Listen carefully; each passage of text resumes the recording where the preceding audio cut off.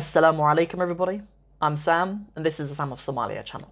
Hope you guys are really enjoying this series so far. Today we are on day 17 of my Somali diary. This is a little series that I do every week, all week long, from Monday to Friday, where I just document the process of me learning the Somali language and just share some lessons with you along the way.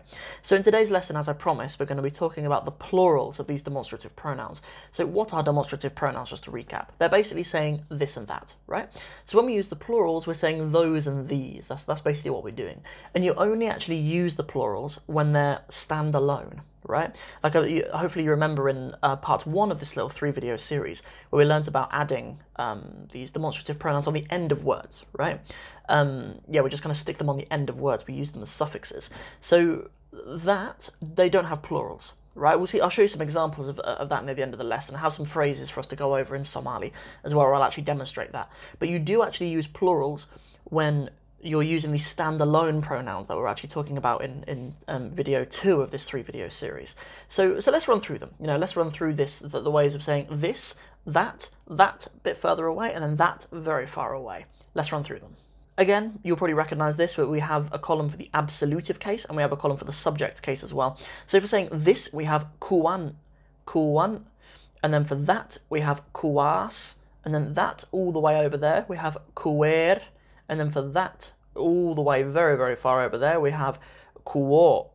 And then in the subject column, all we're doing is adding an u or an i on the end. So we'd have kuwanu or kuwani, we'd have kuwasu or kuwasi, and then we'd have kuweri. You can't have kuweru. I don't think. I've certainly never heard it, and I haven't been able to find it in any of the Somali language books that I have. And then lastly, that very, very far away, if you're a person who'll ever use this word, is kuwayi. It can't be kuwau or kuwayu. It's just kuwayi. That's the only option that's available. So that's the table. Those are the words that we're using. So kuwan, kuwas, kuwer, and kuwa. I'd like to take the opportunity here just to invite my Somali helpers who watch this YouTube channel to put in the comment section below any examples of the use of any of those words that you've seen before, just so we can start to build a bank of phrases that would be useful for us beginners. But what I'd like to do, just to bring this video to a close, inshallah, is just to kind of have maybe 3 or 4 phrases where we demonstrate how even with plural words, if we're saying teachers, or we're saying men, or we're saying languages, how we say these languages or those languages. We're using the plurals, but in this case, because we actually have a noun, we're going to be adding a suffix onto the end of them, right? We're not going to be using these standalone demonstrative pronouns. So, for example, if we were to say those men, we'll say niman kas, niman kas. Kas is the word that we learnt just for saying that. Right? But those is just the plural of that, right? And we can say niman kas if we're saying those men, but they're not too far away. We'd probably say niman ker if we were talking to people a little bit further away, or niman koi if we're referring to a group of men who are very, very far away, right?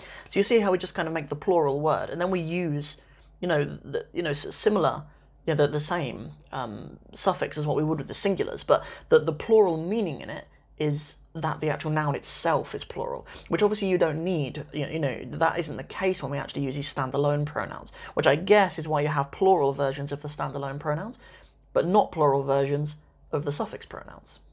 Example number 2, just to show you an example of a feminine word, where we might use a feminine suffix demonstrative pronoun on the end. We'd have ma'allin tas, would have ma'allimin tas. Ma'allimin is a feminine word. So ma'allimin tas would be like those teachers. Not the ones that are very far away, but the ones that are, you are still saying those teachers though. Ma'allimin tas. And then the third example would say something like these languages maybe. So what is a language? It's an af, right? Af also means a mouth, but when we're, usually from the context you can tell that we're referring to a language when we use the word af. So af is the singular, the plural is afaf. There's a really cool kind of group of Somali plurals where you just kind of double the word, or you double the last syllable. But af is one of these plurals. So af in the singular is afka, the mouth, but then in the plural it's also masculine as well. So we have afafkan.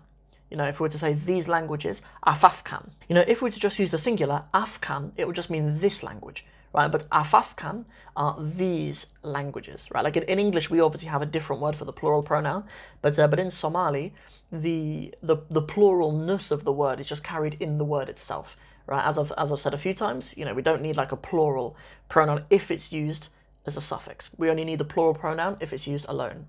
aad baad ugu mahadsantihiin daawashadiina. Fadlan like, share iyo subscribe dhaha. Assalaamu calaykum iyo nabad geliyo.